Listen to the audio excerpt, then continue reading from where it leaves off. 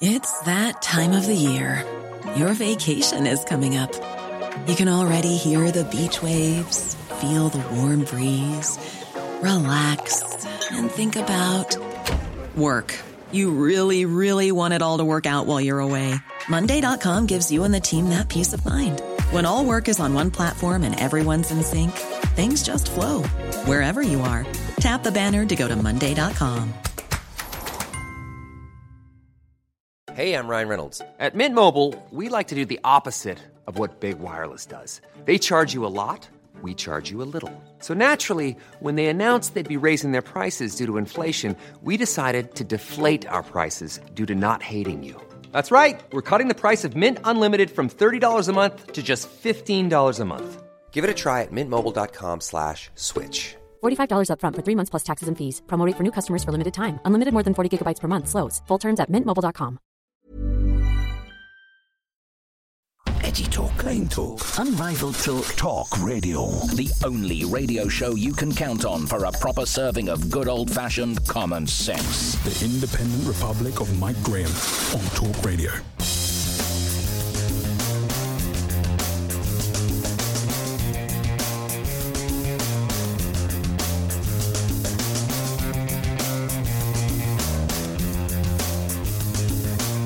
Good morning, welcome to the Independent Republic of Mike Graham right here on Talk Radio with just 3 days to go until Christmas. We're still fighting the good fight to stop Boris Johnson from being overwhelmed. That's right, not by COVID, not by the new variant of COVID, which is otherwise known as Omicron, but we're stopping Boris Johnson from being overwhelmed by SAGE and their Doomster team of advisors. Don't let it happen, ladies and gentlemen. There is a way to stop it. You can take precautions, and that's what I'm going to suggest that Boris Johnson does. I'm going to say to Boris Johnson right now, right here, if you want to stop any kind of encroachment, encouraging people to stop you doing anything that you want to do at Christmas, then here's what you've got to do. You've got to lock yourself away in your room, you've got to self-isolate, you've got to stay away from anybody, you've got to avoid any unnecessary contact, and what you've also got to do is avoid any kind of socialising whatsoever. So absolutely no cheese, absolutely no wine, absolutely no fraternising with the missus, absolutely no feeding the baby, absolutely no contact whatsoever with man, beast, dog, woman,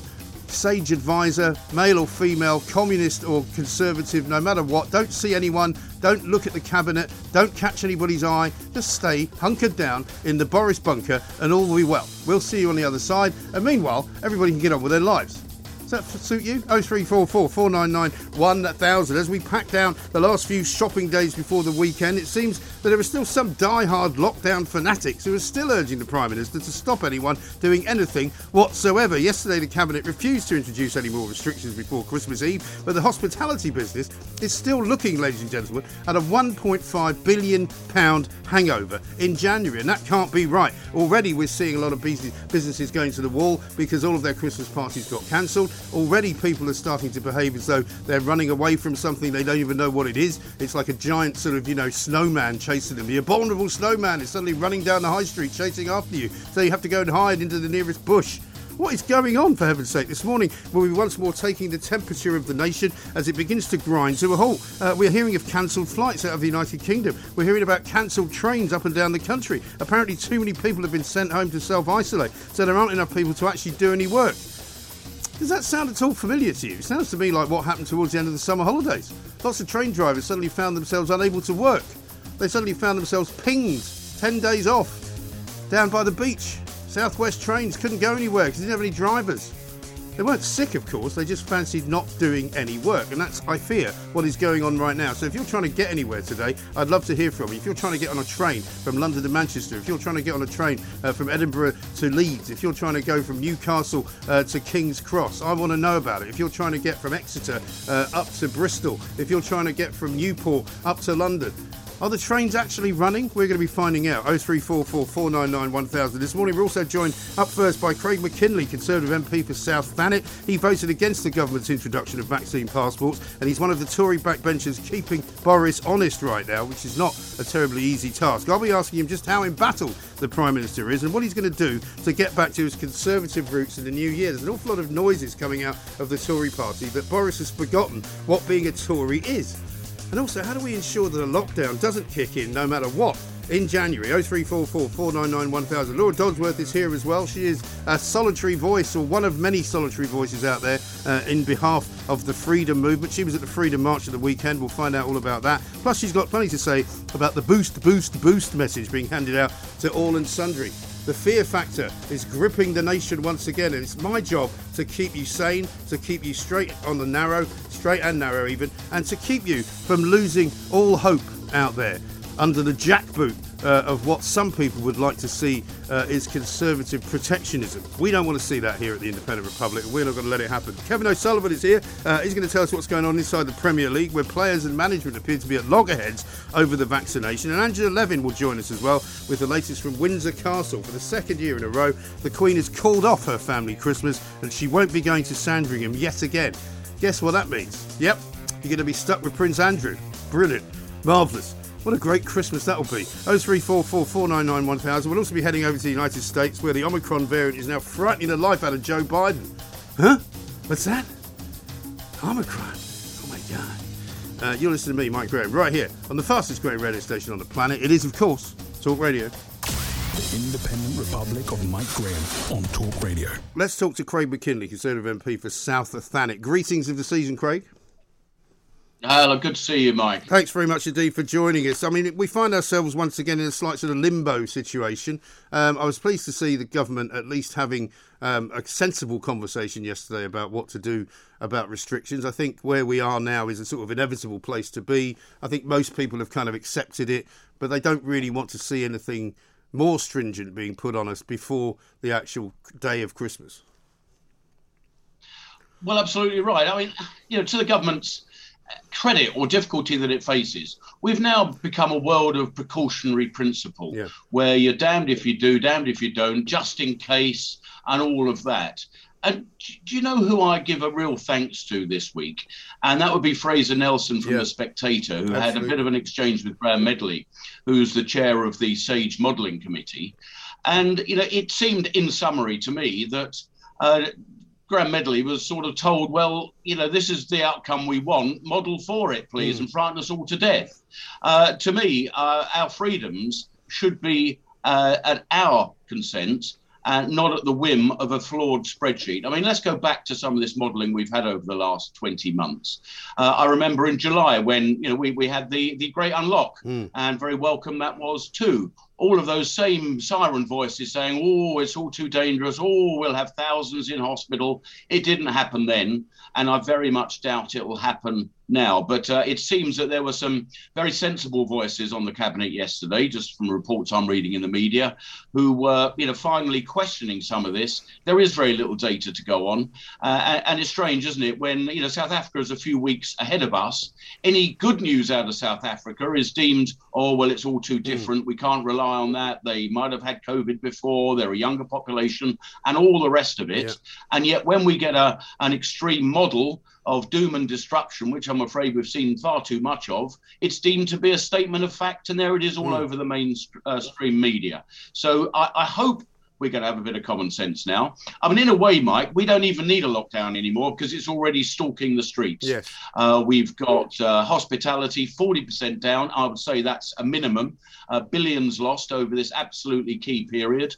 You've got staff out all over the place across public services.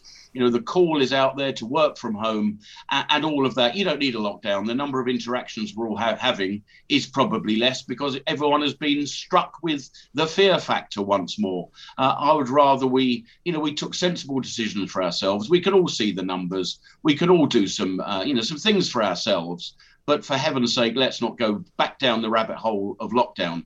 And do you know what is really important out of this, Mike? And this is a national debate we need to have. It would appear, and I certainly hope it's true, that Omicron is far less virulent and serious than what we've seen before. But say there is a future variant, of which there is bound to be. I don't know what we're going to call it. We're going to run out of Greek letters before long. Say it's a serious one. Can we seriously keep going down this rabbit hole of doing exactly the same thing with the crisis in education that's created, the crisis in other health issues, the mental health issues, and of course the economic destruction that comes with it? We need to have that debate because a day has to come when we say, hold, enough. That's it. Yeah. We can't do any more. We haven't got the financial firepower. I don't think we've got the mental health left within each of us to go through this sort of lockdown ever again. But, let's hope Omicron is not serious. It seems to be the case, but that will emerge over the next few days. Yes. But, but the trouble we're is, in a bad situation again. As you say, Craig, I mean, the problem is that the people have kind of acted without having to be told to act in a particular way. They've just gone and done it. And lots of people have cancelled Christmas parties. They've cancelled nights out. They've cancelled all manner of different activities. And I believe that is solely down to Chris Whitty making a statement which he was unauthorised to make on the same day at the same press conference as the Prime Minister, who was basically saying the complete opposite, saying don't cancel your Christmas parties, continue with your lives, be cautious by all means, but whatever you do, don't kill off the economy. Meanwhile, Chris Whitty's there just waving the white flag, going, oh, don't worry about it, could be 2 or 3 years before we're out of this. Well, I think that's a disgrace, and I think he should be fired. Well, I mean, there's the old adage, isn't there? Advisors advise and ministers decide. Once ministers decide, that should be the end of it. But there's nothing new there. But what's he doing? But hang on, why is he being given permission to spout off his rather sort of overly paranoid scientific nonsense when he talked about people choosing which social gatherings to go to? That's none of his business. Well, I think you're right. We've seen this throughout, haven't we? We've had people who are, on the various committees, the SAGE committees, there's more committees being created than even I can keep track of. But if they're on these committees, they should be part of their contract that they do not go on the media. That is for other people to do. It's not for them to do. And I'm afraid they have gold-plated, as we often see, gold-plated these rules and sort of tried to flex them towards what they'd like to see rather than what ministers have decided. So, perhaps there is a story there and a lesson for government of the future because we can't continue like this. Yeah. But, this is very flawed at the moment, very flawed. We're waiting for the data. And, I do fully support, and I must put this on record, Mike, I fully support the vaccine booster rollout. It is going great guns, 1 million yesterday. That's got to be to the good. And the figures that I'm seeing and multiple reports is that if you're vaccinated, your likelihood of being hospitalised and even worse, I mean, what could be worse, dying is going to be much, much reduced. Yeah, but that's not the signal, is it? I mean, the programme I do support. Craig, I don't think anybody doesn't support the booster programme. I think that goes without saying. But the trouble is that the booster programme and its support must also then be supported by government messaging and government policy, which tells you that you can then go about your business. Not get the booster and then go and hide in a house for 4 days because it's too dangerous to go anywhere. Because if it's too dangerous to go anywhere, people are going to go, well, what's the point of getting a booster then? Well, I think you've got it exactly right, Mike. And I saw, what Germany is proposing. It's proposing a complete ban on people who are not German from entering the country. Yeah. And even if you are double vaccinated, the hallowed vaccine passport that I'm less than impressed about, then you will still have to go into isolation. Yeah. I mean, that is not a great message to say, get vaccinated and you get your freedoms. No. I mean, that's a debate topic in itself. But Germany is saying, get vaccinated, and frankly, it makes no difference. We're going to lock you down anyway. Exactly. So that's really poor messaging that goes completely contrary to what we're saying in this country. And I hope we stick with that, saying booster is the way out. We're going to get out of these restrictions as soon as we possibly can. But the trouble is, we go round the circle again, Mike. It might be that a future variant, which will come, I mean, I can guarantee that, may not operate so well with the vaccines that we have. Yeah. Are we going to go down the rabbit hole again of saying, well, we need to wait 100 days for the pharmaceutical companies to reconfigure a vaccine. We've then got to wait for, it took 7 months last time between first vaccination and the July opening up. We can't go down that route again. We cannot go down that route again. I'll tell you, my father is 87. I had a chat with him about all this, as I would at the weekend. And, he said, he's going to be a vulnerable individual. He's had his 3 doses. And he said, we can't keep doing this. There has to be a day when we say, I'm sorry, that's it. That is absolutely it. And he's someone who's vulnerable and someone I respect and have listened to all my life. And I think that's pretty good advice. Well, I mean, I've never allowed scientists to rule my life in any way, shape or form throughout the entire several decades that I've lived. I've lived a pretty good, decent, healthy life. My existence has not been encumbered or unencumbered by scientists tapping me on the shoulder telling me what I should do and what I shouldn't do, right? I've had plenty of warnings about drink 1 glass of red wine to stave away heart failure. I've had plenty of warnings to drink a bottle of white wine a week to stave off heart failure. You know, these people change their minds every 5 minutes. I'll tell you why that happens, because they can't make any decisions. They're not supposed to be making decisions. They're supposed to be there to tell the government what their best guess is. And that's all it is. It's no better than my guess. It's no better than your guess, as it turns out, because after 2 years, they still don't bloody well know what's going on. Well, you raised the wine thing. I was going to raise that myself. Yes, wine good, wine bad. Yeah. Butter good, butter bad. Right. You know, it's very difficult to know on these sort of shifting sands. But I'm afraid scientists on this issue, I mean, there are some fantastic scientists out there that I actually agree with what they're saying, because they're rather more critical than what we're hearing from Sage. But scientists are a little bit like economists. You know, you get 10 in a room and you'll get 11 different answers. Exactly. Well, that's not acceptable. But you can't run a country like that, Craig. No, well, I think it goes back to the precautionary principle. It is this sort of, you hear the siren calls from West Streeting from Labour saying, oh, it should be a lockdown now and worse. And you say, well, he doesn't why? Know and he doesn't really know. No, exactly. So it's up to ministers to pull all this together and say, hold on, we don't know enough about Omicron. We don't know enough about the outcomes. We can see that people are more than capable of being sensible. That's where this should rest. Because also, what we've done thus far, I mean, the measures that Parliament agreed, I didn't, last week, were pretty skinny on the face of it. But it created the whole fear factor. I mean, the one thing we can say for sure, Craig, that we know is the case, is that lockdowns damage the psyche of the nation. They damage the ability of the NHS to treat people who have got something wrong with them other than COVID. We know that it damages the economy. We know that these restrictions are bad for the country. That's what we know. The rest of it, we can debate at another time. But stay with us, Craig. I've got plenty to ask you about. I've got a lot of messages coming in from people, particularly in the hospitality network, who say, look, just do something for us. Don't expect us to lie dormant on the vine and simply die off, because that would not be right or fair. This is the Independent Republican Mike Graham. This is Talk Radio.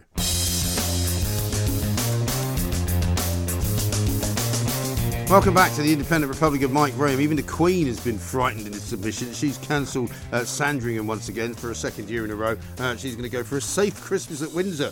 Well, it's safe if you call it that sort of thing. Prince Andrew's going to be there, so it might not be quite as interesting as you would have hoped. We shall see. Mike has sent me this Talk Radio tweet. It says, "Hi Mike, like millions, I'm losing my sanity over this never-ending nightmare. My business is clinging on by its fingertips. Holidays cancelled over and over. Family split over vaccines and mask wearing. I retired in February 2020. I'm not enjoying my hard-earned money. I could cry." And James Chiavarini, who's a good friend of the show, restaurant owner from Kensington, we're talking to Craig McKinley here, Craig. Let me just give you his message. He says, "Quite frankly, the best outcome for our business is a month-long lockdown in January. It's a crap month anyway, full of wretched vegans and teetotalers. With lockdown, government will have to give financial support, and we will have 4 weeks to plan for 2022. The worst-case scenario is no lockdown and more scaremongering. Either way, we're going to have an empty restaurant, so we might as well let number 10 pay for it." He makes a good point, doesn't he? Well, I'm afraid it does. I mean, I'm very, very cognizant that we've spent 400 billion, and that doesn't come out of thin air. That doesn't get picked off a tree. That is money that has to be found. It comes from us, doesn't it? Comes from us. Well, it probably won't come from you and me, Mike. We'll be long gone. It'll be my daughter and her offspring will be paying it off. You know, this doesn't come out of thin air. This has got massive consequences, and that's consequences in potentially higher tax in the future. There's a huge debt pile to be paid off. But, I mean, you know, it's a realistic option that if the government is causing these lockdowns, particularly in hospitality, or not lockdown, but you know, a restriction of trade and fear that's walking the streets, then it's not unreasonable that it has to be paid for. Because, you know, I know very well how hospitality just completely relies on the Christmas period. I had an office due last Friday, and the restaurateur was saying, well, just over the weekend, I've got 80 cancellations, and it wasn't a very big restaurant. Right. So that is happening on every high street, you know, everywhere that you can imagine. But it's not only hospitality. You've got people fearful of going to the normal high street. Reports that people are going out of town. They prefer the out of town experience. And of course, you're going to have, again, a permanent shift by a lot of people to shopping online, and they won't go back. And that's going to cause further damage to the high street. So you said before we had the break, there are certain outcomes that we don't need to model for. We actually know they're true. And that is an extended NHS waiting list for, elective treatments. That's reflective of the National Audit Office report that there are up to 750,000 people who haven't had a cancer diagnosis. That is certainly mental health issues. That is certainly permanent damage we're potentially doing to our young who are not in the school system as they should be. And that's without the permanent failure of certain businesses. So we know those to be true. The one thing we don't know to be true yet is the real danger and the modelling of Omicron. That is the big uncertainty. The rest of it, we most certainly do know about. So I think we need to put that economic basis and the other health basis in the mix. They should be the people in the room with the cabinet, not just SAGE and other advisors, and so that we can have it in the whole. I mean, it seems to me that certain members of the cabinet were putting those points forward rather strongly yesterday, and hence we had, funnily enough, an outcome that I forecast a couple of days ago. Yes, it would be a stern talking to by the PM, but no further measures at this time. Yeah. But that said, there is talk, and that's in the media I picked up this morning, that Parliament may be a return next week, 28th or 29th, to have a range of new measures. But we wait and see on that. But why is it only the NHS that keeps getting talked about as in need of protection? There's lots of things that are in need of protection from this kind of crazy lockdown fanaticism, and much of it is worth an awful lot more to the economy than the NHS. The NHS is a massive strain on the economy. We pour more and more money into what seems to be more and more likely to be a failing system, which nobody seems to be willing to address. We've got, executive this and confederation that, NHS providers over here. We've got organisations up the wazoo telling us how dangerous it is that it could be overwhelmed. Not one of them seems to have a clue as to how to make the NHS work for the people of the country, i.e. the clients. Well, you're absolutely right. I think we do need to ask, what is the NHS for? I think it's there to serve us. I'm not sure it's us to serve it. No, exactly. I did some research on the internet not long ago. I think it was about a year ago, actually, when we were talking about all these things and the NHS being overwhelmed and all the rest of it. You do an internet search of NHS winter pressures, you will find them every single year. And yet here we are, knowing, I would have thought, that's one modelling I think we would have known, that this year there would be winter pressures on the NHS because there always has been. Yeah. And yet there doesn't seem to me to have been a great deal of extra work to actually provide more beds, to provide more facilities. Well, I'm told there are now fewer beds. I'm told there are fewer beds this year than there were last year, because last year there was provision made for Nightingale hospitals, which were waiting, ready and willing, apparently without enough staff to operate them, but there were more beds available. Now we've got fewer beds available. We've got fewer patients actually suffering from COVID, and yet we're still in the same place. It's like some kind of Groundhog Day nightmare. No, you're absolutely right. I saw that same report. But it's funny. I mean, the NHS is now absorbing close to, or if not more than 40% of government expenditure. It makes me wonder whether we just need to rebadge Britain to, the NHS, and we're some sort of annoyance that Helen Dale, around its orbit. Helen Dale, one of our regular contributors, said to me last week that the United Kingdom has now become a health service with a country attached to it. You're absolutely right. I would have hoped, and it's time I think we had that debate, what do we want from the NHS for the future? How do we get it battle fit? How do we get it to do the things that we need it to do, free at the point of delivery and all of those good things? But it's funny, Mike, I mean, throughout this whole pandemic, I've come across different NHS organisations that, frankly, I didn't even know existed. And even less whether they were really needed at all. I mean, there's vast numbers of this committee, that committee, this trust, that trust, the other trust. It is a real web. And then when anything goes wrong within any one part of that web, they're all independent, or many of them, completely independent sort of bodies. Everyone points a finger at the Secretary of State for Health for, the problem that an ambulance didn't turn up. Yeah. If we want the Secretary of State to be in control, I think we need a different structure where these bodies are accountable to the Secretary of State and not as independent as they seem to be, and then passing the buck to somebody else. I do think we need a discussion about where the NHS is going.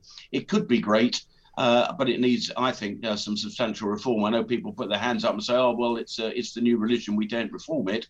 Well, I'm afraid this period has shown that perhaps something needs to be done. Yeah, and it's been very clear. I mean, Craig, it's been very clear to me for many, many years that the NHS is not fit for purpose. You know, there are many great people working in it, and I always say that, and there are plenty of great doctors and great nurses and great clinicians and fantastic surgeons, all of that. But there are way too many managers. There are much too much money wasted, and it's too bleeding slow, and it doesn't pivot quickly enough. There are people still, even now, getting in touch with me to say, "I haven't been able to see my doctor all year. I've just had a call from them saying, come in and get your booster."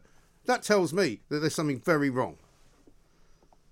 Well, I mean, it is a little bizarre, isn't it, that we've completely reconfigured the whole, the GPs, NHS, the whole rest of it at the moment to do the booster rollout. I support the booster rollout. That's great. But, I do have some concerns. If we're boosting 12-year-olds, but we're ignoring those in their 50s, 60s, 70s, 80s with other conditions, potentially cancer, that could kill them as well. I'm not sure that's the right balance of where we should be looking at this time, because, I do feel that youngsters are probably unlikely to succumb to COVID, but I can be absolutely sure that if you're in your 70s with reasonably advanced prostate cancer, that is going to take you off. So, I'm worried about that balance that's been struck at this current time. But, that said, completely support the booster campaign, but perhaps we should have got more volunteers in. People like you and me, Mike, I'm sure we could have, we could learn how to do a vaccine within a fairly short time. I'm not entirely sure we need GPs. I'm sorry, I'm not volunteering my services to the government unless they give me a tax refund. I'll give them enough money already. I'm not giving them my time as well. They can get stuffed. Sorry to sound as if I'm not public spirited. No, but the point I'm making is I'm not entirely sure that highly trained GPs that could be doing other things should be doing vaccines. No, I take your point.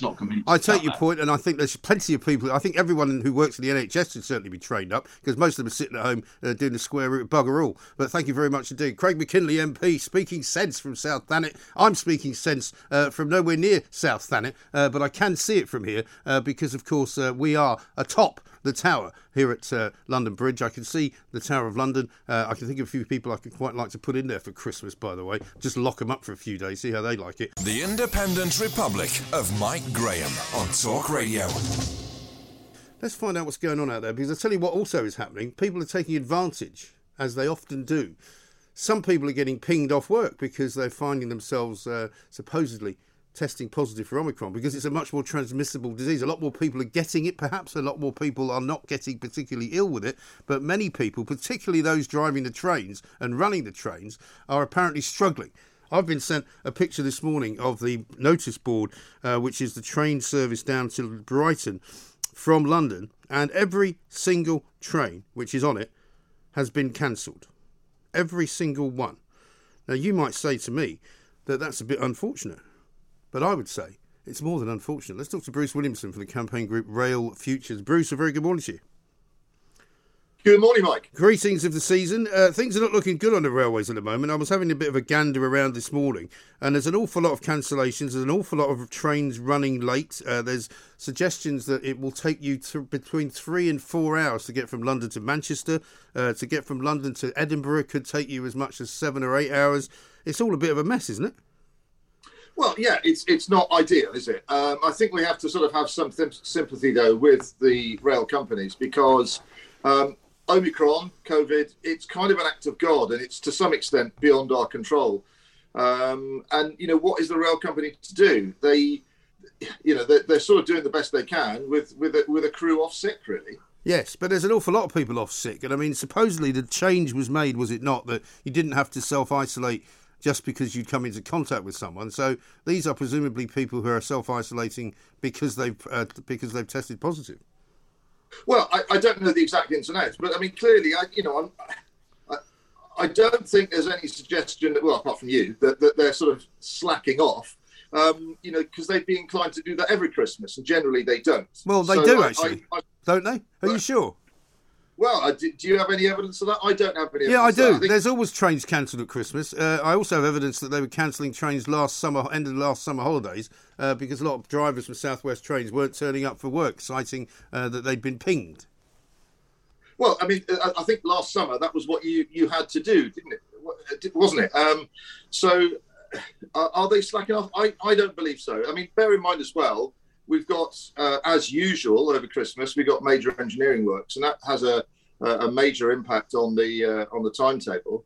So, what can you do? Well, how come all the people doing the engineering works aren't slacking off? Or maybe they are. Well, actually, I think it is a problem. I don't know for definite, but I mean, clearly, if you've got a team of guys out there to do a job, and if one of the crucial key members is off sick, then you can't do the job. And I think that did happen last year. That some of the some of the engineering works that were planned actually didn't get done in the end, sadly.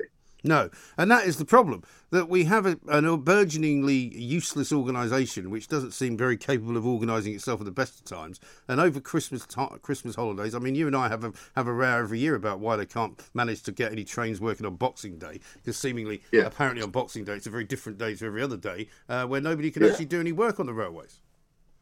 Well, this seemingly incompetent organisation, of course, is basically the government.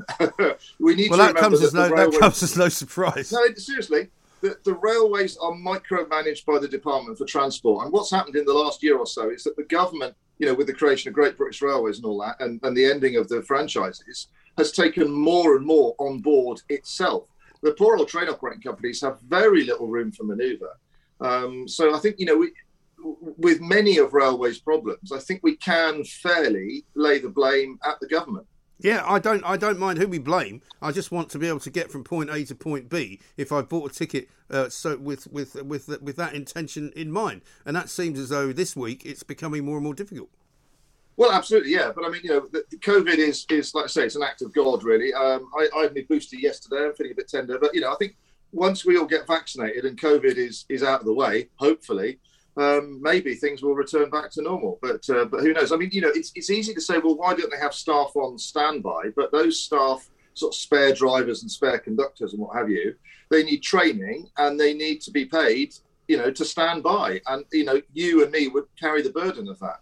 Well, one of the problems with what they're doing currently, and I don't know who's to blame for this, is that the staff shortages have impacted the train services in such a way that rail operators across the country are admitting that they're struggling to get trains running. So what they're doing is they're curtailing the number of trains and also shortening the trains themselves, i.e. let's get as many people crammed into as many carriages as possible so that they don't spread any disease to each other.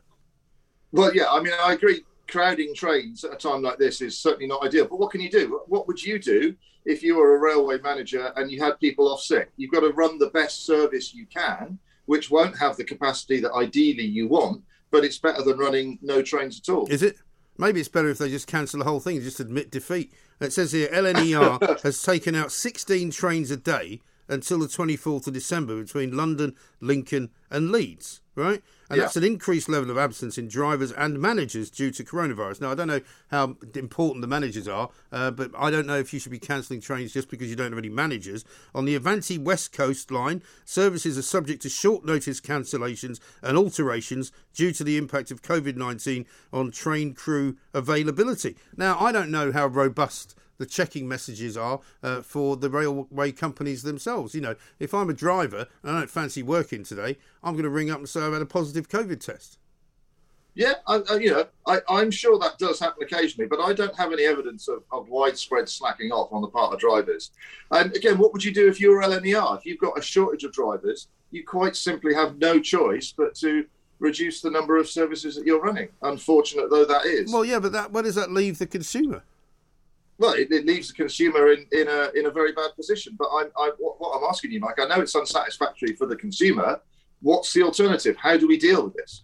Well, I think somebody has to be asking that question and actually looking for an answer as opposed to asking it into thin air, which is what you're doing. And I don't blame you, Bruce. It's not your fault. It's not your fault. But surely somebody who's running a railway should understand that in the midst of when there's likely to be a bit of sickness, which there always is over Christmas and over winter times anyway, strangely enough, that they should be able to deal with it and cope with it. Well, I think they do understand that, but their hands are tied behind their back to some extent. I mentioned the cost of, having spare staff. The railway companies are under immense pressure from the DfT to cut costs. So that makes it even harder. If you've laid off extra drivers and conductors, you have even less flexibility about which trains you can run. Well, that's idiotic, isn't it? Clearly. I understand why, consumers are angry, but I think the train operating companies are doing the best they can under the circumstances. But I would argue, Bruce, that it's actually more sensible to cancel trains altogether. In fact, this is what Transport Focus have said. It's better for some services to be temporarily withdrawn on a planned basis than to have chaotic last-minute cancellations. I sort of agree with that. But to take that to its fullest extent, you might be better off just going, do you know what? You won't be able to get a train home this Christmas, so don't rely on it. Find another way to get home. Because if I was standing on a station platform at Euston on Friday, Christmas Eve, and they cancelled the train I was due to get on to take me home to my family, I would be not surprised at all if I started an entire riot. Well, conspiracy to riot is probably a crime, mate. So but at least, be careful what you say. Well, I'm not suggesting that anybody should do that, but what I'm saying is it would be entirely understandable if people's trains get cancelled when they're the last train they can get home. Of course, yeah, I understand why people are angry, but what do you do if you're a train operating company, you're a train manager, you're not sick yourself, and your last driver of the day calls in sick? What can you do? You have no choice but to cancel the train. Well, surely to Christ, you would have some kind of fallback position on the last train home, wouldn't you? Well, what would that be? Have somebody on standby. Have somebody on standby. Exactly, it's not difficult. You can't afford. Everybody has to do the same thing, Bruce. If I suddenly call in sick at 5 to 10 in the morning, they do manage to find somebody to do my show for me. In the same way that they might not be as good at driving a train as the guy who was supposed to drive it. He's somebody who can drive it. Yeah. I can't. Well, I can speak for radio because I know quite a lot about it. But I don't understand why it's complicated. Have somebody on bloody standby. Yeah, and like I say, you're under pressure to cut costs. You don't need this standby driver. Well, you do actually. And then, well, that's ridiculous. And then you run into trouble at Christmas. Well, that's the politics of madness, Bruce. Surely. It is the politics of madness. How can you not have a standby train driver? Because the DfT want to cut costs. Blame the DfT. Or maybe they should fire a few of the civil servants who haven't worked for a year. Well, I think that might be a good idea, yeah. Well, that would be one way to solve it. It seems to me nobody in this country knows how to do anything anymore. Everybody goes on and on about how terrible it all is, but nobody actually fixes it. Well, it's very easy to be an armchair expert, isn't it? No, it's not. It's not actually. What I'm suggesting to you is that the Department of Transport is stuffed full of civil servants who do the square root of sweet FA all year round, and we haven't got enough train drivers or trains. So take the money that you waste on them and spend it on the trains. Simple. Okay, there may be some truth in that, but you've got to fire your anger at the politicians. And, it goes all the way up to the Prime Minister. I fire my anger at them on a regular basis. But you know as well as I do, the only time you get anything done in this world is by making a fuss, making a noise and kicking somebody. And so that's what the train companies should be doing, instead of just sitting there taking the money and going, we'll just do what we're told. What next? You're going to run, one train a week. Oh, okay then, as long as that's what you want us to do. What the hell are they thinking? Well, they're doing what they're told to do by the TFT. Don't do what you're told. Regularly. It's always a bad idea. It's where all the trouble started from in the first place, Bruce. Anyway, listen, have a good Christmas. I hope you don't have to rely on the trains, because if you do, you're in a bad place. This is Talk Radio. I'm still angry.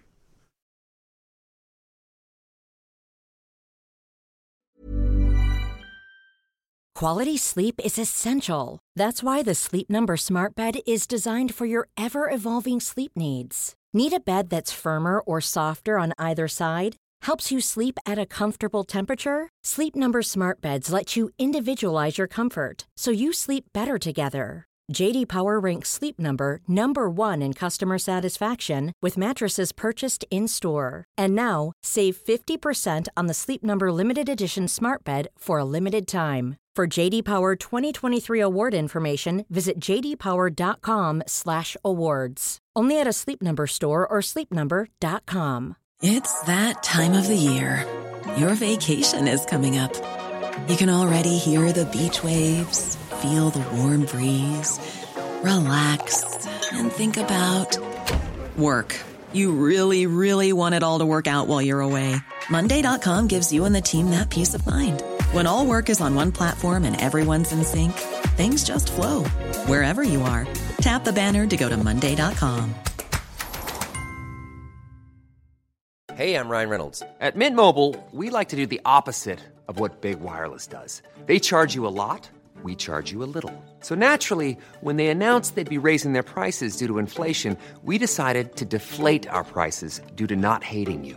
That's right. We're cutting the price of Mint Unlimited from $30 a month to just $15 a month. Give it a try at mintmobile.com/switch. $45 up front for 3 months plus taxes and fees. Promo rate for new customers for limited time. Unlimited more than 40 gigabytes per month. Slows full terms at mintmobile.com.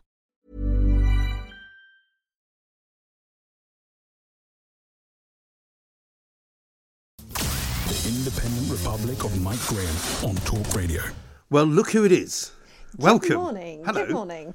How are you doing? Yeah, good. Happy winter solstice day. It's exciting, If only I was a druid, I could have sat here with my white sheets on and, worshipped something. I have a little bit of a pagan streak. I thought you might. Did you? Yeah, I did. Yeah, I've got that going on. And I love winter solstice. There's something, I've had some great celebrations on winter solstice. Basically any excuse to make a day a party. Yes. That's part of it. Yeah. Particularly if it's an all-dayer. Or a Leo Sayer, as we used to call it. I will have a little bit of a going out tonight, I think. When I say a little bit, that's kind of British understatement. Probably we'll have a nice big night out tonight. Good man. Including the lovely Tonya Buxton. Excellent. Going out. Well, hopefully we'll be seeing her tomorrow, so you don't want to make her too ill when she's here in the morning. She might be. No, she's very sensible and she always looks good regardless. You'll never know, I'm sure, if she's nursing a winter solstice hangover. But you know what you just said about cautious Christmas? Yes. Ugh. Imagine, that could be the Christmas cards of the future. Have yourself a cautious Christmas. I know. In fact, I don't think that's going far enough. I think we should just give in, just cancel Christmas. And how about on perhaps some solstice, the longest day of the year, when maybe it's the safest for us from respiratory diseases, we step out for maybe just an hour onto our doorsteps to clap for the NHS and for the nation, and then timidly maybe for the retreat. train drivers. Yeah. Give them a few more days off. Because it's a hard job driving a train. And then just retreat back indoors where everything is safer. Yeah, and just don't go out. Because quite frankly, it's not worth the risk. Because, terrible things can happen when you go outside. Because, you might encounter people that you don't like. You might meet someone that you fall in love with. It changes the course of your life forever. Which you might not want because you don't like change. Dating's not safe. No, it isn't. It's just not safe. You could get pregnant. Obviously not in my case. And you could, in fact, fall over, cut your knee, maybe. But some people are genuinely really obsessed with safety now and really cautious. And if you look at the last week, people have basically locked themselves down without so much as a law, a statutory instrument. Even without being told to, people have cancelled nativity plays, office Christmas parties, lateral flow tests ran dry, and people queued for 8 hours around the corner for their visitors. Well, a week ago, Desmond Swayne unleashed this tirade in the House of Commons on the day that, amidst that Tory rebellion, they voted through the mandatory vaccinations for the NHS, the expansion of mask mandates, and also vaccine passports. They don't like us calling them vaccine passports, but they're vaccine passports. Yeah, because they keep doing this thing where they go, you see, we've worked in public policy for a long time, and what we know is that if you change the name of something, that's the way people call it then, and they don't call it something else. They think of it as something completely different. It's a vaccine passport. Yeah, get lost. You think we're that stupid. So Desmond Swayne had this tirade about life under the Ministry of Fear. Yeah. And of course, my ears pricked up because this is totally in line with what I've been saying, for months now, that the government does weaponise fear to make people follow the rules. Yeah. And he said that they've unleashed their dogs of war and they're twisting the fear levers. And he's not the only one. Andrew Bridgen said that we're in an epidemic of fear. Yeah. And, this would be one of my points, that epidemics will come and go, but our basic psychology is here to stay. Yeah. And we don't want a government that's deliberately pressing fear buttons to make us do what we're supposed to do. Yeah. So I thought I'd do a quick roundup of what life under the Ministry of Fear has been like. Let's do it. Because the thing is, I get asked to write a sequel to my book, A State of Fear, but I don't need to because they just keep doing the same thing over and over. So first of all, we had the announcement last Sunday when Boris Johnson told everyone to just stop doing what they're doing and interrupt the nation's TV viewing on a Sunday to deliver his alarmist This was his tidal wave speech, right? His tidal wave Tidal speech. wave. Yeah, and because I am a little geeky, I did notice that he used the word in under 7 minutes of talking. He used the word boosted 8 times, booster 8 times, vaccination 4 times, jab, vaccinate. The message was very clear. We were left with no misapprehension about what we're supposed to do, which is to get boosted. Yeah. So there's this very alarmist language and a very heavy focus on boosting. And then that was followed with more worst case scenarios and more numbers. So Sajid Javid said there were 200,000 infections a day, which it turned out was an extrapolation from a prediction. It was I think we'd be kind if we called it a back of the envelope calculation. Yes. So, you know, like all of them. These numbers that crumble like monsters made of icing sugar when you just poke at them a little bit and see what's behind them.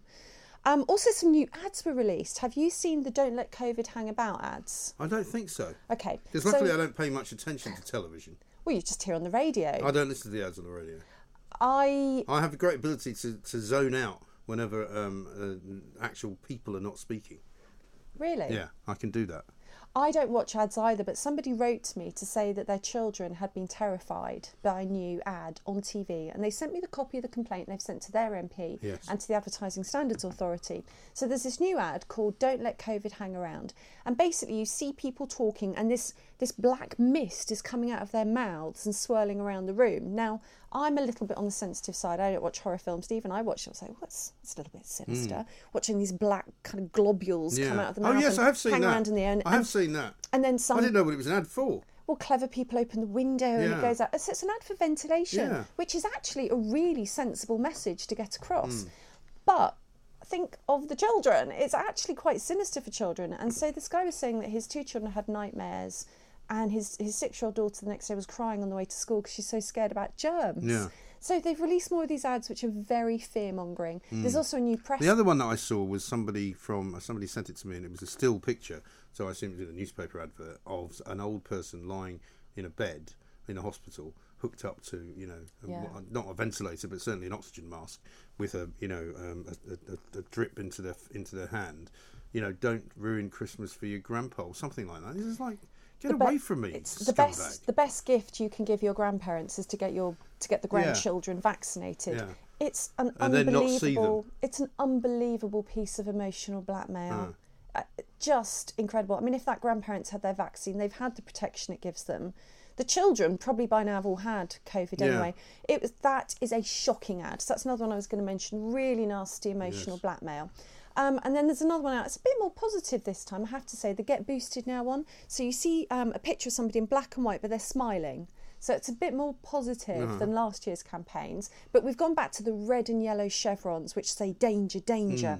And in the Boosted and Now, you've got this big O, big golden O, which is supposed to evoke the Omicron, but also this ring of protection. I see. And the person in black and white's surrounded by a golden glow. Do you remember the Ready Brek ads? Yes. Right? Yeah. Okay, so it's like the Ready Brek ads. Isn't there like some kind of Greek symbol for Omicron? Because you know how we're supposedly going through the Greek alphabet. Yeah. What is the Greek actual symbol in ancient Greek for Omicron? I'm afraid I don't have a classical education and you're asking the wrong person. Well, State school, I'll didn't do have to get Greek. Anne Widdecombe back. Yeah, Boris Johnson probably would know that one. He probably That's would. one If he didn't things know, he'd just make it up anyway. He's got his ancient Greek. Yeah. So we've got this onslaught of ads, and you've probably seen pictures floating around, people showing pictures in just astonishment, because all of the national newspapers have got this Get Boosted Omicron ad all over the front covers.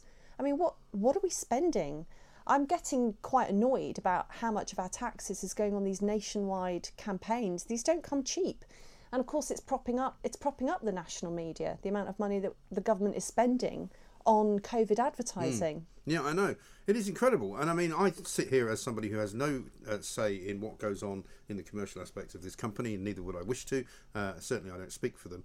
Certainly, I would not ever advise them. I know people say to me, why don't you stop these ads? Well, one, it's not within my gift to do so. Two, we're a commercial organisation. Unfortunately, we're not the BBC, and we are subsidised by advertising. And if that comes from the government, as much as it would come from anywhere, we'll take it. It would be a very, very strong line indeed to take for any company to say we will not take any government advertising.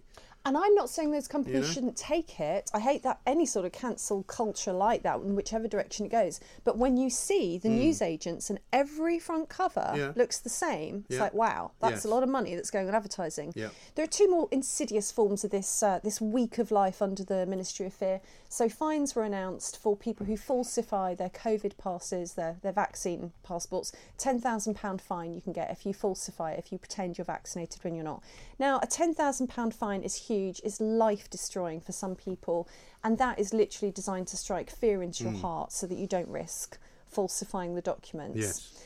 And then finally, and this is the most disturbing thing for me, there's a lot of anti-vax rhetoric. So we've heard Sajid Javid and leader comments in newspapers saying that this is a pandemic of the unvaccinated and it's selfish of people not to get vaccinated. Now, whether that's right or not... And that's becoming a refrain, isn't it? The selfish thing. Selfish unjabbed. I think we have to be really careful about value judgments like totally. that, because there are multiple reasons that we've talked about before for not having the vaccine. But for me, this is about deflection. The government have had a year to prepare the NHS. The NHS bosses have had a year to... Well, they've had longer than a year, but I mean, they haven't done it ever. They haven't done it ever. They've had forever, but since last winter, they've had a year. Of course. And they all knew, and they were all saying, of course, it will be bad next winter.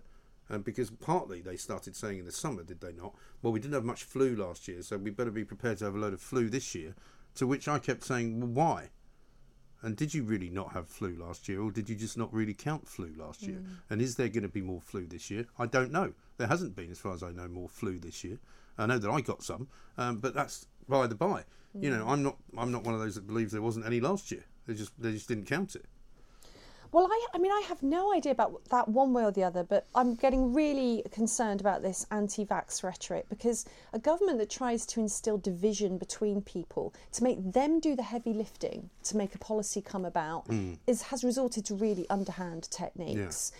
And I mean, I heard one of my neighbours say this the other day, that someone isn't going to go to their Christmas do because they're not vaccinated. I mean, my goodness me, the kinds of things people are doing to each other now, which is, I think this has been very much started by the politicians. Yeah. It's kind of like the ultimate dead cat on the table strategy. Oh, don't look at all the parties we were having last year. Right. Don't look about the fact that we haven't prepared the NHS. It's you unvaccinated people that are causing the problem. Without any cause and effect, basically, without any proof that actually people who are unvaccinated are somehow making it all worse. Because that's not the case. Anyway, Laura Dodsworth is here. We're going to stop for a little moment. We're going to have a little moment of hand-holding and a bit of chest beating and a little bit of druidism.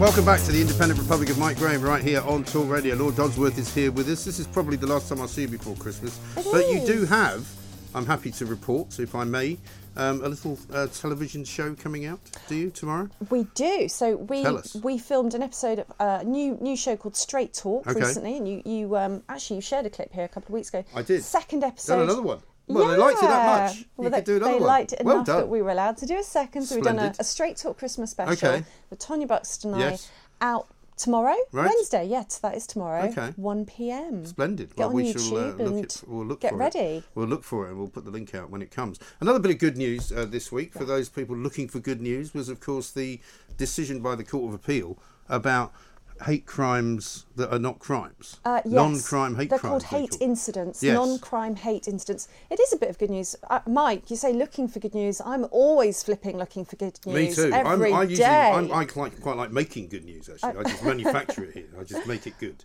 Well, do you know, I'm all about creating. I write, I create, and actually it begins to kind of like hurt my creative soul that all I'm doing is reporting and writing about bad news all the time. I love good news. So I think this is incredibly positive. So the Free Speech Union represented Harry Miller, who is a former police officer. Now, he made some... we're going to call them gender-critical comical verse posts on Twitter. It was called a limerick. He denies it was a limerick, but this is not the key point. No. He said things like, here's one of his tweets. I can say this one without causing too much offence, I believe. I was assigned mammal at birth, but my orientation is fish. Don't misspecies me. So there's a few of these. You get the idea. That's offensive? Apparently it was offensive enough. To fish? It's offensive enough that he was reported to the police for transphobic hate crimes.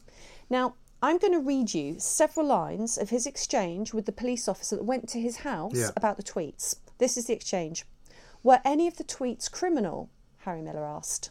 No, says the police officer. Right. Then why are you ringing me? Says Harry Miller. I need to check your thinking, says the police officer. Yes. Right.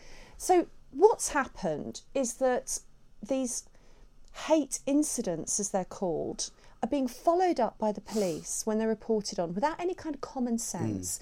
Is this the sort of hate speech that then might lead to a crime? No, none of that common sense. Every single hate incident's being followed up on, which was what the College of Policing was recommending.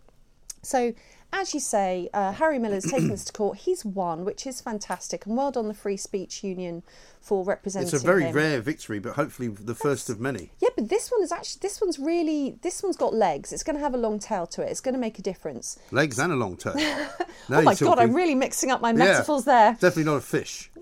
That's in my humble opinion, is what I know about biology. I'm going to misspecies this as a huge beast of a win. Okay. But basically, the College Policing is going to have to redo all of its recommendations. Excellent. So, they were defining a hate incident as any non-crime incident which is perceived by the victim or any other person to be motivated by hostility or prejudice. Now, the problem with that is it could cover an enormous amount of speech. I mean, a hell of a lot of what goes, what passes for commentary on Twitter would fall under that. Of course. But of course, only certain sections of people tend to record things as hate incidents. It's not like the police don't have enough real crimes to solve. They really do have a lot of crimes to solve. It's been a ridiculous use of and police I think I'm right in saying, resource. because I did this story with Harry yesterday, I think 120,000 practically separate incidents were recorded between the years of 2014 and 2019. 65 a day. Yeah, that's a lot, by various forces around the country. Yeah, it is a lot. Yeah. It is a lot. And so, fantastic. A win for free speech. I don't know about you, but I'm a member of the Free Speech Union. Yeah, I'm not a member of anything. Oh, well, yeah. I don't join anything. Do you know, when I saw that when I saw they do this kind of thing, I was like, you know what? That's somewhere that I'd put my money to support them. I support them. I think these kinds of cases they're really important. Yes. Is this not also the case that the law in Scotland has been changed to make it illegal for this kind of thing to go ahead? So while maybe a victory in England, I think in Scotland they've introduced, have they not, a rather nasty hate crime law, which includes the ability to prosecute someone for something they say in their own house to their own members of their family. Private speech. Yeah. And I mean, this is like a type of thought crime. Yeah. It evokes that film Minority Report. What's next? What's next? Are you going to be able to think anything? So when the police officer says, I need to check your thinking, that's a real alarm bells moment. No, you don't need to check somebody's what they're thinking. Grammatise that statement and say, I need to check your thinking, which would be YOU''RE. Yeah, check because it doesn't sound like you are. Well, the police officer wasn't thinking. And actually, people do need to think a bit harder and they need to get a grip. This offence culture that if you're offended by something, you'd call the police. I mean, just get over it. Yeah. So saying something like this is not against the law. It's only if it becomes harassment or malicious communication. Now, which there's already a law against anyway. There is, and I tell you what, I've been on the other end of that, like properly. And did the police follow up? No. I had to push every step of the way. And what was their reasoning for not pushing?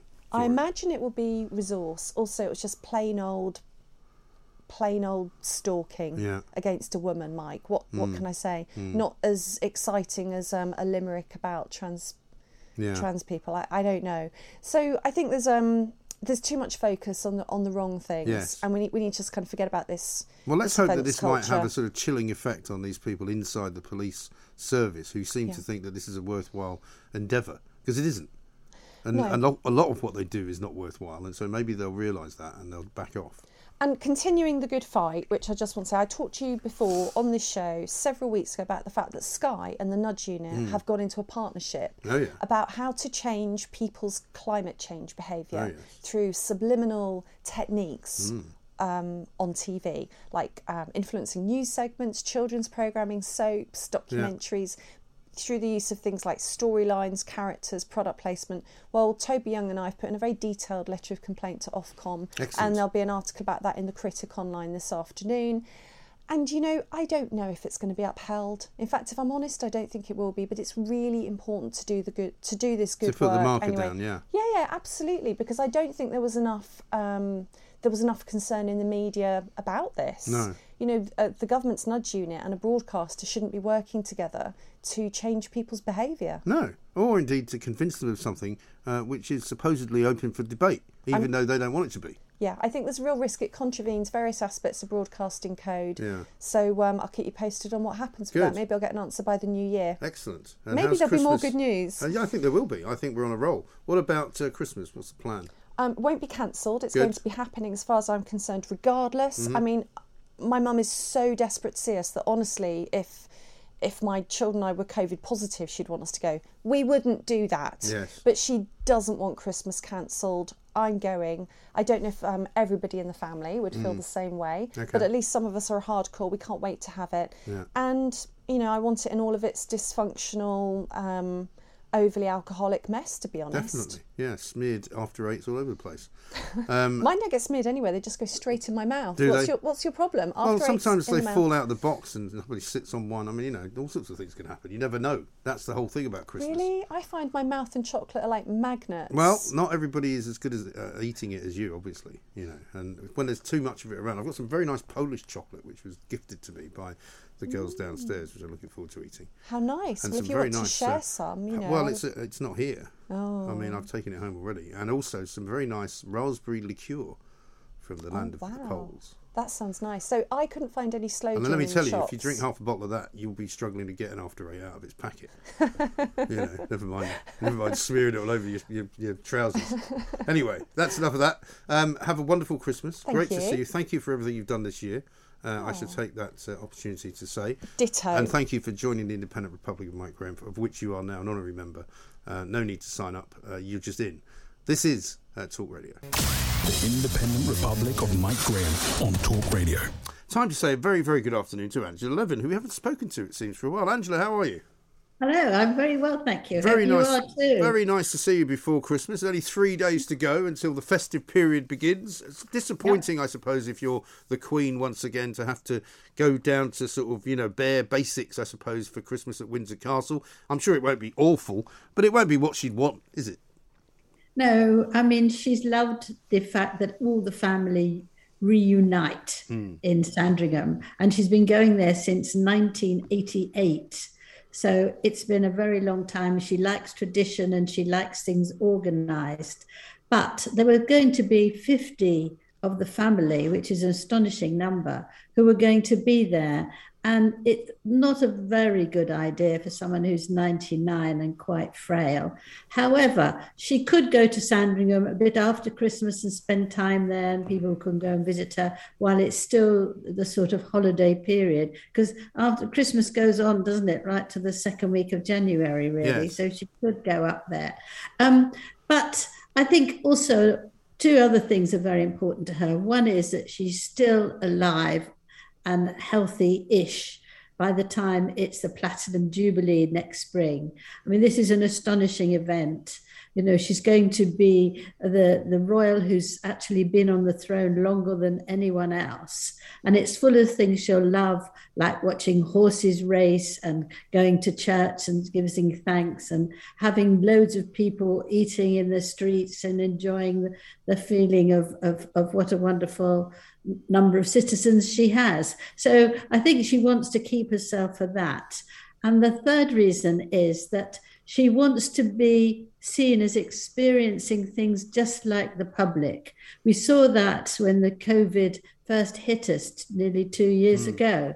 And she spoke brilliantly in April 2020 and said, you know, we are feeling we will get over it. We will, you know, see our friends again. She wanted to be part of that. And I think this is important too, to set an example and to remember her duty as Queen of the UK and the Commonwealth, however cynical people are, so that she feels this too. Yes. I mean, it's been another difficult year for her, hasn't it? I mean, obviously the death of her husband after a reasonably long illness. A lot of people think that Prince Philip's passing has kind of changed things quite a bit, not only inside of the royal household itself, but also just in her personal life as well. Yes, of course. But I think if you've been married to somebody for such a long time, she was 20, in her early 20s when she got married, you know, they become part of your life so much so, even though she travelled and even though she was out doing engagements non-stop. And she lent on him. She could trust him. He was totally loyal, but he said what he thought. And often the staff of sovereigns and monarchs don't actually. They just say, yes, you can do that. But he would say, no, don't. And I think we should go this way. And he was a very wise counsellor. And of course, it must be a huge hole. But she's also very good at pocketing things and making different pockets for different aspects of her life, which is how she can carry on, really. Yeah. She looked very smiley when she went back on doing the engagements. Of course, she's not very smiley, but she can do that because now she's out working. So she needs to be the monarch that people expect, not to start crying all the time. No, of course. And I think that she's good at that. And with whoever goes to see her, and I'm sure they will all work out a rota like they did just after Prince Philip died. She had people coming by rota so that she wasn't alone. And if they do that, it's not too many of them. She'll have children, she'll have grandchildren, she'll have great-grandchildren.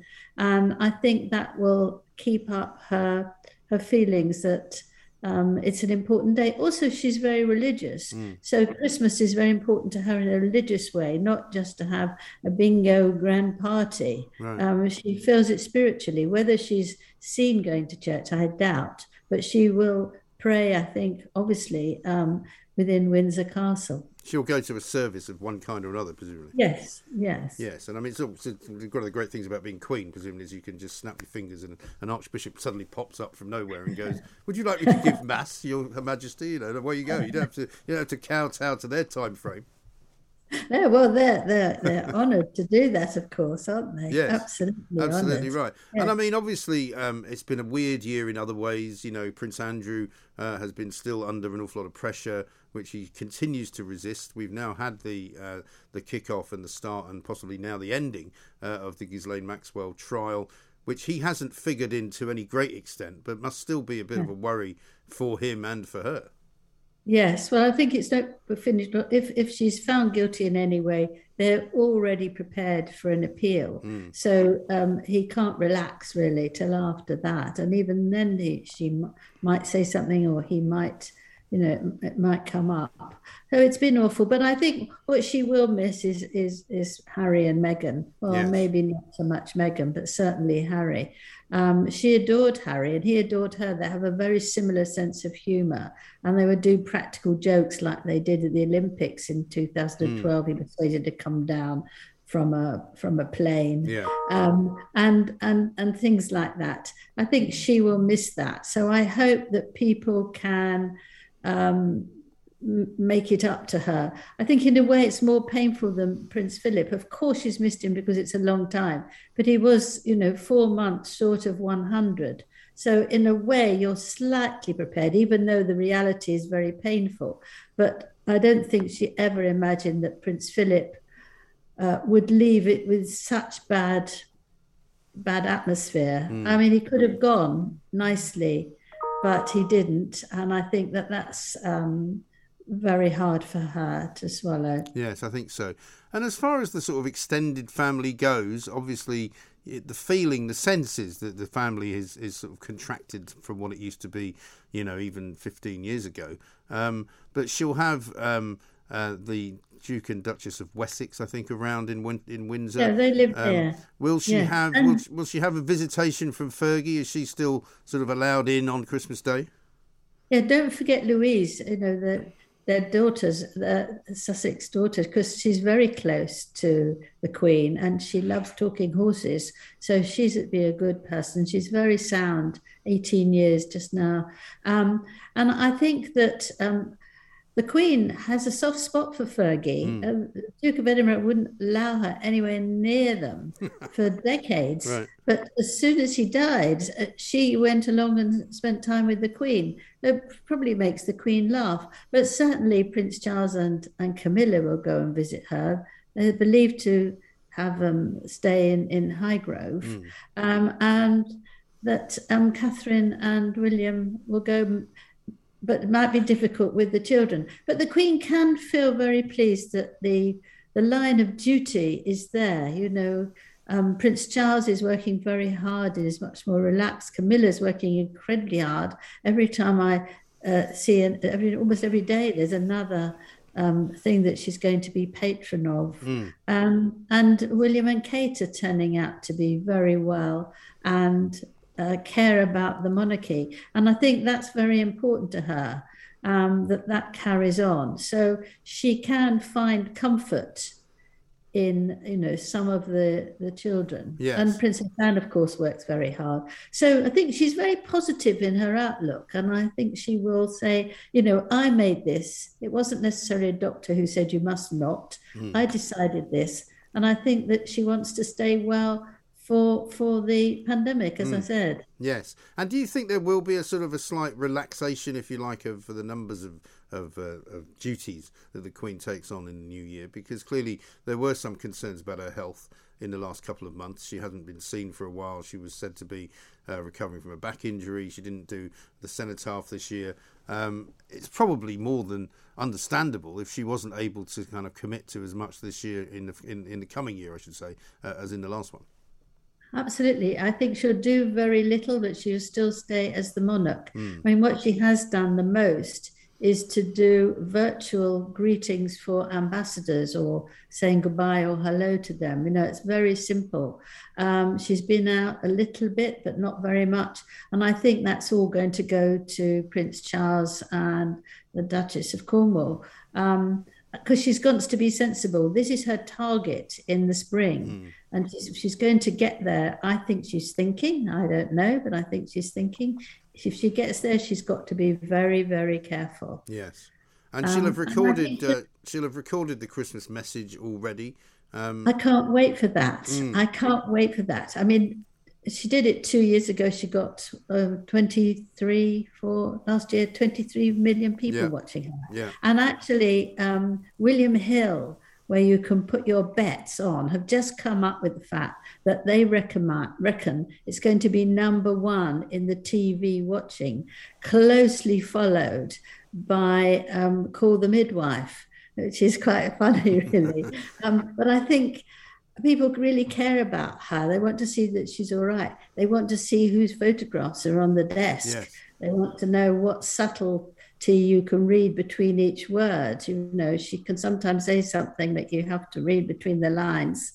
And I think it will be a very interesting one because it has been, I think, an absolutely ghastly year for her. Yeah. Absolutely. Well, it's been an awfully ghastly year for an awful lot of people, I suppose, as well. Well, that's why I think, she wants to give an example. That's why she's not going. She's not going to be rollicking in Sandringham when, millions of her subjects are having a really tough time and have told not to go anywhere, which they haven't done yet. But, it's been very precarious. And I don't think she wants to show, I'm the monarch, I can break all the rules. She's not like that, is she? She is part of us, but in a sort of much more superior spot. No, quite. And what about the dreaded Harry and Meghan? We've managed to get to 18 minutes past 12 without mentioning them, but should we be expecting a sort of alternative message from Montecito?